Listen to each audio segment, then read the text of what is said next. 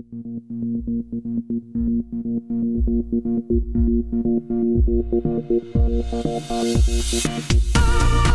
everybody, welcome to TCP Talks with Jonathan Baker and Justin Broadley from the Cloud Pod. In this series, we're bringing you interviews with the best and brightest leaders and heroes from the tech and cloud industry.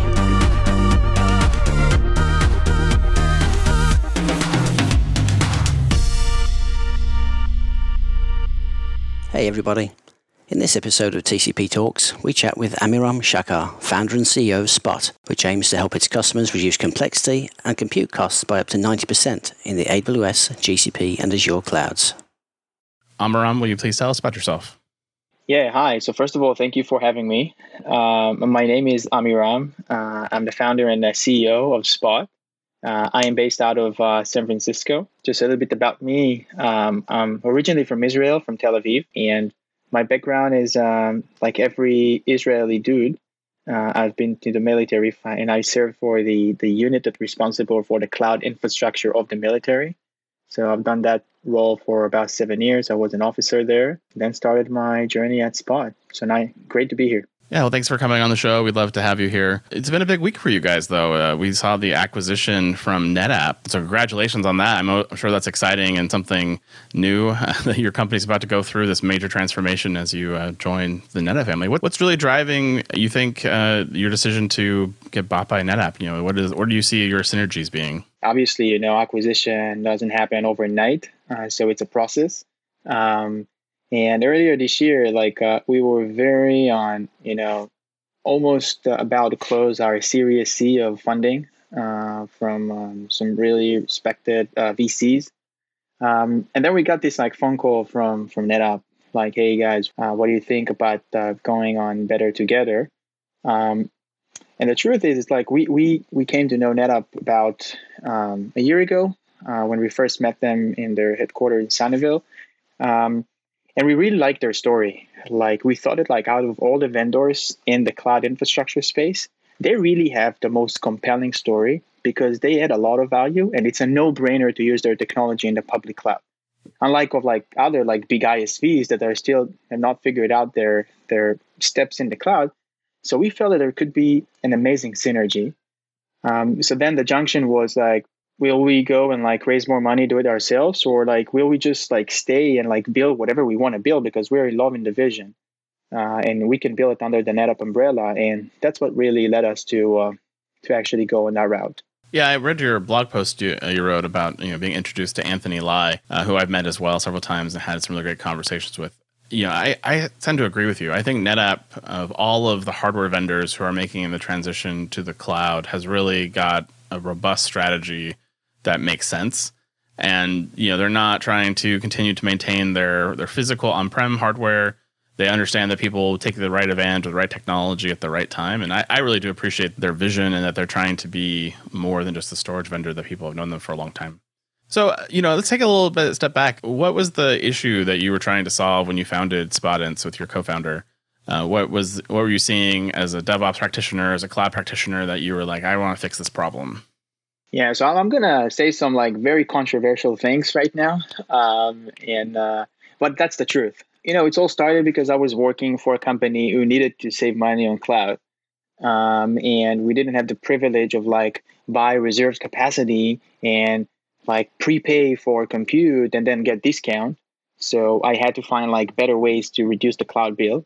And the alternative was we'll just shut down the resources. We couldn't pay for this as a company. We're a small company for the company I was working for.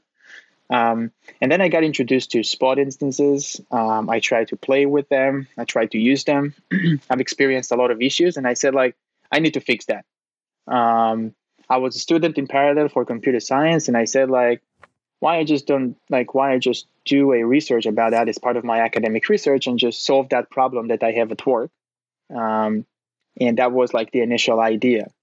The controversial thing I'm saying here is, when we realized that there is a big problem here in the market and people would want to use it, so we tried to go raise money. And then we, it was at the very early beginning, cloud was not cool at that time, at 2015. It was still at the beginning of the inflection point. And VCs like did not understand what we're doing, and like everybody said like, no, it sounds like why would somebody run their production applications on server that are going to be disappear? And there were like moments in time that like I looked at my co-founder and like he looked at me and like, and we said maybe they're right, like maybe there isn't, like maybe it's not a good idea. Maybe we should halt what we do. But the responses from customers, and this is what built the DNA of the company, which is like solely based on like customers' feedback and response, was like, yeah, we want to use it. Like, if you guys are going to make it work for us, we're going to use it. And that was the problem we solved. And that's like why we kept building. Completely understand why the more traditional VCs wouldn't understand, because they probably dealt with IT industries going back 20 or 30 years who have no idea of the concept of ephemeral technology. Those things have been running in their data centers for years. So what's with the rebranding from Spotinst to Spot? Was that before or after the kind of the decision to be acquired by NetApp? So that was way before, like the decision of getting acquired. It was something, it was like hanging out there in the air, like since the very early beginning. Because like, there is one simple reason that we did it and one like more deep reason of why we did it. Like the simple reason is because Spotinst is sometimes in some cultures, and it's a hard to pronounce name, which is just as simple as this. We saw people just pronouncing our name Spotnist, Spotinest. So that was like a main reason, simple reason.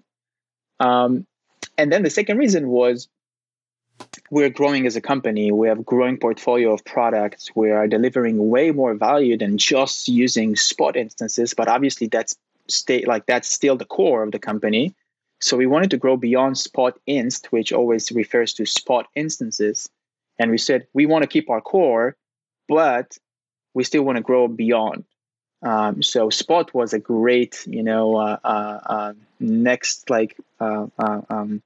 permutation of the name Spot Inst, and we're happy that we've chose that path. Over the years, the Spot market has changed from being quite volatile to being more stable now. I guess as more people adopt Spot as a first strategy for deploying workloads, it sort of levels out the pricing. It brings the price up closer towards the on-demand cost, at least. Do you think that change in the market is something that Spot has helped drive? So I don't want to take credit alone, but like I think like also AWS has done a phenomenal job of like making Spot more easy to consume and easy to like for people to use. And I think like we have a big part of like making Spot popular and making people believe that they can use Spot as their first choice for stateless microservices, things that you can run Spot for. And provide the automation to make it happen. I wouldn't say that like Spot is less volatile. I would say that Amazon did a great job making it more simple to use. But I would say that like just because more people using Spot, it just creates more demand. So, it just means that there is more volatility. But the good news is that Amazon is growing so fast and adding so much capacity every day. So there will always be more capacity available to Spot customers. Google took a different approach with their Spot market, and they price their preemptible instances at a flat rate. Do you prefer that model over the Amazon model, or do you have an opinion on that? I think that the Google model is very limited, I would say. I think the Amazon approach, that's the right approach. Not because of like the price differentiation. I think like Amazon also like giving you some like peace of mind on price. The price isn't changing like every second, it's changing every like few hours maybe. On Google, they terminate their server every 24 hours, which makes it to really ephemeral, as opposed to Amazon that like you can live on a server for like maybe, more than a few days even sometimes. And you can see that Microsoft is adopting like the Amazon way, which is essentially embracing what customers need. So when you think about, multi-cloud in this context here, how do you see multi-cloud from your vision? What's the right way to do multi-cloud versus the wrong way from your perspective? So I think you guys probably see it. Like multi-cloud doesn't mean like I run an application on two different cloud providers at the same time, because it just doesn't work. You can't really have an application and like have a database in one place and a front end in a different place, and they'll talk to each other because of like data gravity and security and performance and all of that. So it just doesn't work. To me, multi-cloud, I actually like to call it multiple clouds, because you have multiple clouds and you can use different clouds for different use cases. But at the end of the day, you need to have like services, like probably a complete microservice running in a specific cloud. And perhaps you will have like a different microservice, a different API that does something else on a different cloud, and then they'll just talk in APIs. But a single application would most likely have to run on a single cloud, in my opinion. We share a very similar opinion: right problem, right solution, versus lowest common denominator cloud. Absolutely.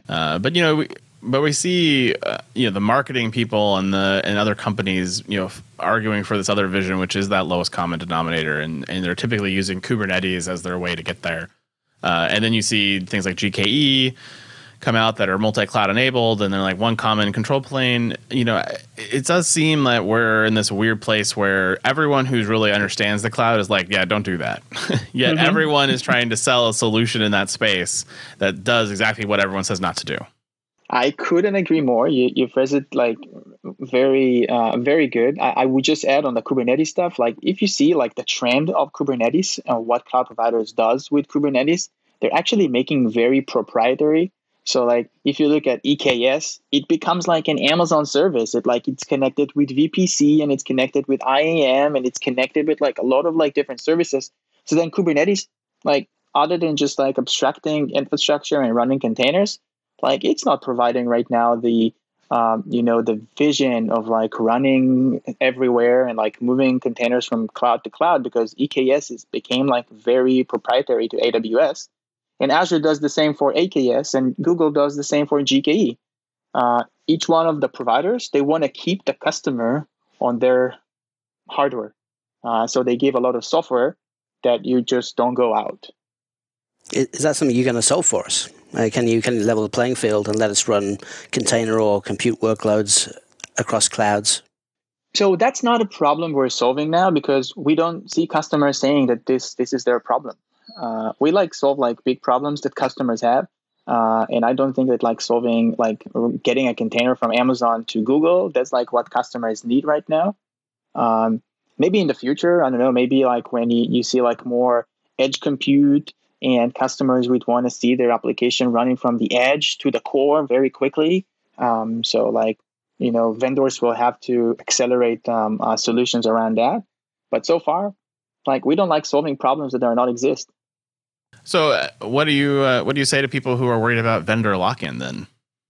The way to manage vendor lock-in is to make sure you have the right tools in place to always be able to make a migration from one cloud to another, like within reasonable time.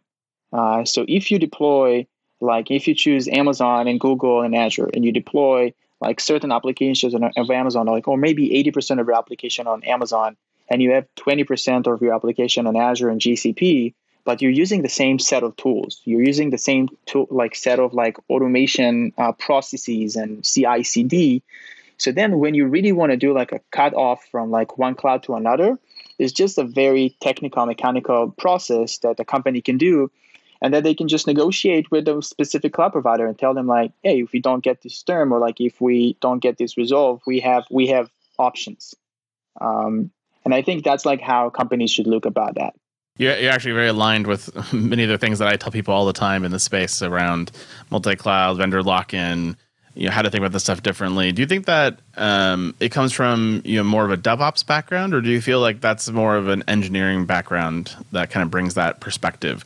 Because it's interesting when you talk to engineers and DevOps people and cloud practitioners, et cetera, they all have different flavors of that view on the world. Yeah, so I'm a software engineer, like by training. What I was doing in the military, I was like using my software engineering like skills to manage data centers. So we were like operating data centers and writing like software to operate data centers. So it's kind of like, a combination of like a software developer and DevOps, but I would define myself more of like as a DevOps guy. So you mentioned branching out into other products. Can you talk about some of the other cost optimization and Ocean, perhaps? What we really like about our portfolio of products that, it just, we kept growing with the customers over time. We listened to them. We solved like one problem at a time with a huge focus on their feedback. And we got to like a place where we are today, which we call it from visibility to actionability. And I will explain. If you look about a lot of like vendors today in the cloud ecosystem, you either see like people who give you visibility or people who give you like automation and actions. I would say like look at like companies like Cloud Health or Cloud Checker will give you like reporting, visualization, financial tools to manage cloud. They don't do automation. They don't like manage infrastructure. They just provide you the financial management. On the other side, you will see companies like HashiCorp and Jenkins and these guys who provide infrastructure automation. They don't do reporting. They don't do that. So we were able to like build a set of product portfolio that gives like the full range from visibility to actionability. And the way we grew into that was, one product at a time. First product was automation. Second product was automation of containers, Ocean, which I'm happy to expand more about that. And then the third product was, hey guys, you guys are doing all this automation for us. Can you give us visibility product? And then we added a visibility product. Can you tell us a little bit more about Ocean and what you're trying to solve with Ocean at Spot? So Ocean is a product that I'm very, very excited about. It's so simple, yet the underlying technology is like super complex and like solving a really big problem. It's so simple in a way that like the promise to customers is like, hey, Ocean is a data plane management. And for a second, before I talk about Ocean, let's talk about a data plane for Kubernetes. So Kubernetes usually compose out of two components. One component that's called the control plane, and the second component is the data plane. So the control plane, that's like where the master lives. Like usually it's being managed by a managed provider, like a managed solution, like EKS, GKE, where the Kubernetes like brain and master nodes where they sit. That's the control plane. The second part is the data plane. The data plane, this is where all the worker nodes live, where all the server, all the compute, storage, networking of like where the actual container is running. So for example, like so Ocean is taking care of like this like control plane area of Kubernetes, and it can connect with for the data plane, and it can connect with every control plane of your choice. Like you can use OpenShift as a control plane, you can use GKE, EKS. Like for example, an alternative to Ocean, can be like Azure Container Instances, which is also aimed to solve containers, the data plane, or Fargate on Amazon.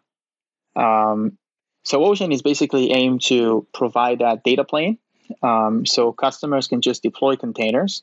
And if you saw from the acquisition announcement, so we actually announced our vision with NetApp to deliver ADI, which is application-driven infrastructure. Because in most cases, you would deploy compute, and then you would deploy your containers on top of this compute. And our approach with Ocean is like, no, just deploy your app first. And according to the app specification at provisioning time, and then at runtime, we will match the infrastructure. Like we'll see what the application needs, and then we'll match the infrastructure. It's a little bit similar to like Knative, maybe in some ways. Is that a correct understanding of it, or am I missing the mark? So I think you're in the right direction, because Knative, I would say that Knative is even like it's a higher abstraction on top of Ocean. So Ocean is like one layer down. It's like the layer that like you would as a software developer or a DevOps, you would like define your containers in kubectl, like with kubectl with YAML files. And then like you just say like kubectl apply, and then Ocean reads like all of like the configuration of your application, and then it auto scale, provision, manage the underlying infrastructure. So on the same time, like you can do like Knative, and then you can just deploy with Knative. And then Ocean listens to what Knative needs from the infrastructure and meets that demand. So how does this compare with something like Fargate and AWS? So I would say they're like two competing products. Okay. Should I think of it more of like a PaaS layer, sort of to like OpenShift, or is that an even different level of abstraction than what you're thinking of here? So no, it's not competing with OpenShift. It's more competing like with Fargate, because OpenShift at the end of the day, if you try to visualize in your head like this, like three layers, like there is one layer of the EC2 instances, and there is another layer of like the containers, and there is another layer of like how to manage Kubernetes and permissions and deployment and everything. So OpenShift sits on the higher level of how to manage Kubernetes, how to manage permissions, how to deploy stuff. Just this is where they sit.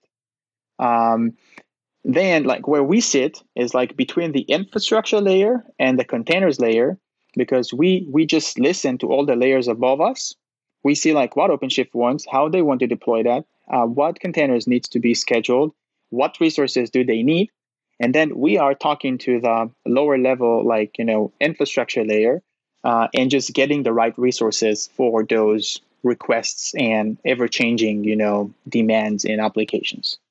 Got it. I think I understand it now pretty well. Maybe you could walk us through one of those use cases you mentioned. Let's take like a customer example.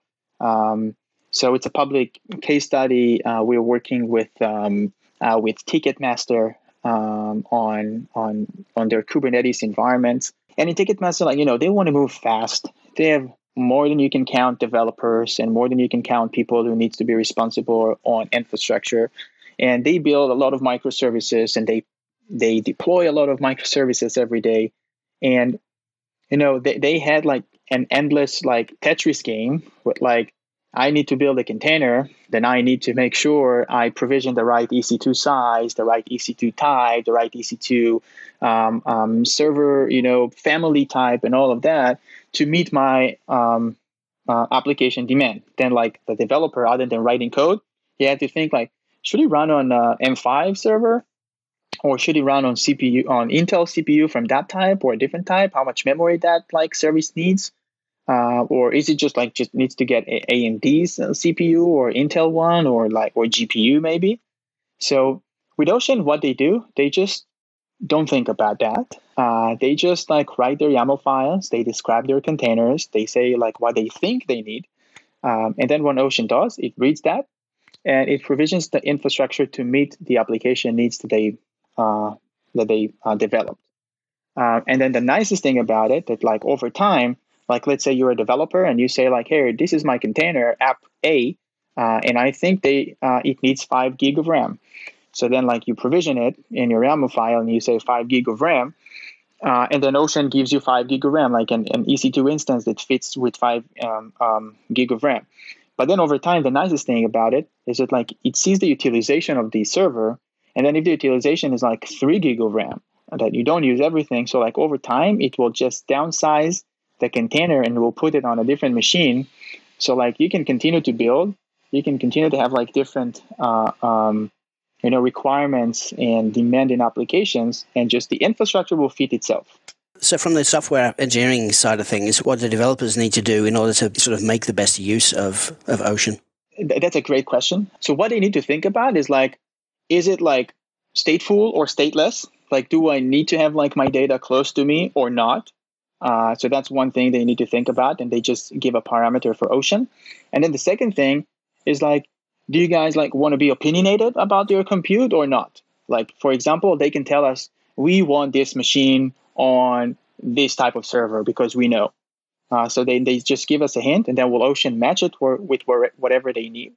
But other than the distinction between stateless and stateful, they don't need to think about anything. So as we look kind of ahead, I know things might change as the acquisition completes. What other things beyond Ocean are you guys doing at Spot that you're excited about that we should be looking forward to in the next few months? So first of all, I think I am very excited to work on an integration between Ocean and Project Astra of NetApp, which is a storage management for Kubernetes. So providing these two projects together, a data plane management with a storage world-class storage management of Astra, that's going to be something that I'm going to be really looking forward to see. And the second thing that I'm very excited about is the visibility part of what we're building. So we're going to work really hard in the next few months of releasing more versions to our cloud visibility product called Cloud Analyzer. We're going to add very deep support for cost management and capacity planning, and basically really help organizations to map their cloud account, understand where they need to think about reserved capacity with savings plans and reserved instances, or the different permutations on different clouds, and where they need to think about spot instances to really map all the landscape of infrastructure that an organization has, and giving them the full picture of to think about where to go with reserve capacity and where to go with spot capacity, because ultimately I think that's what organizations need to understand that balance, which workload and where they can live. I completely agree. It's difficult to sort of rationalize some of the things we tell engineering sometimes, because on one hand we tell them auto-scaling, scale up and down as needed. On the other hand, we tell them reserved instances because we get a better deal that way, but then there's no point turning those things off or auto-scaling at that point. So having a tool to help us find the right balance, to optimize the cost between the things that we need all the time and the things that we don't is going to be great. So other than compute costs, are you looking at the visibility in sort of other costs of the cloud? Correct. So with the NetApp partnership right now, we are going to look for storage, obviously, and be very provide a world-class solution for not only compute but also for storage, and then obviously all the rest networking and PaaS services that you use in the cloud. Out of the higher level thinking that just help you to map whatever you have, and then create a journey for you that every product that we have becomes an insertion point in your journey to achieve the nirvana of automated, optimized, easy to use, simple cloud infrastructure. Is there anything we haven't talked about that you want to mention? We still need to close the acquisition, so it hasn't been completed. Just to thank to the amazing employees at Spot that are working tirelessly on building great technology, very customer obsessed, been working on this journey for 5 years now. We've made amazing things. Just want to thank everybody, and obviously thank our customers and partners, and thank you guys for having me today. It was a big pleasure, and always great to talk to people who are very opinionated about cloud, and happy to see that most of the things we discussed was a very big consensus about. Yeah, it was great to have you on, and we really appreciate it. And I've always been really impressed by Spot and what you guys have been doing over the last few years. We really appreciate you coming on the show and sharing. And I know it's an exciting time with the NetApp acquisition and your employees, and on top of a very interesting world time with COVID and some of the other social unrest that's going on. So we do appreciate you taking the time and coming and joining us and walking us through kind of the future and what you're seeing in the world. So we appreciate it. Absolutely. Thank you very much, Jonathan and Justin. I look forward to speaking again soon and continue to produce amazing content. It's great to follow you guys. Thanks. Thank you. Visit thecloudpod.net to subscribe to the show, join our Slack channel, or sign up for our weekly newsletter. You can also find information on reaching our audience through a CloudPod sponsorship opportunity. A big thank you to today's guest, and thank you for listening.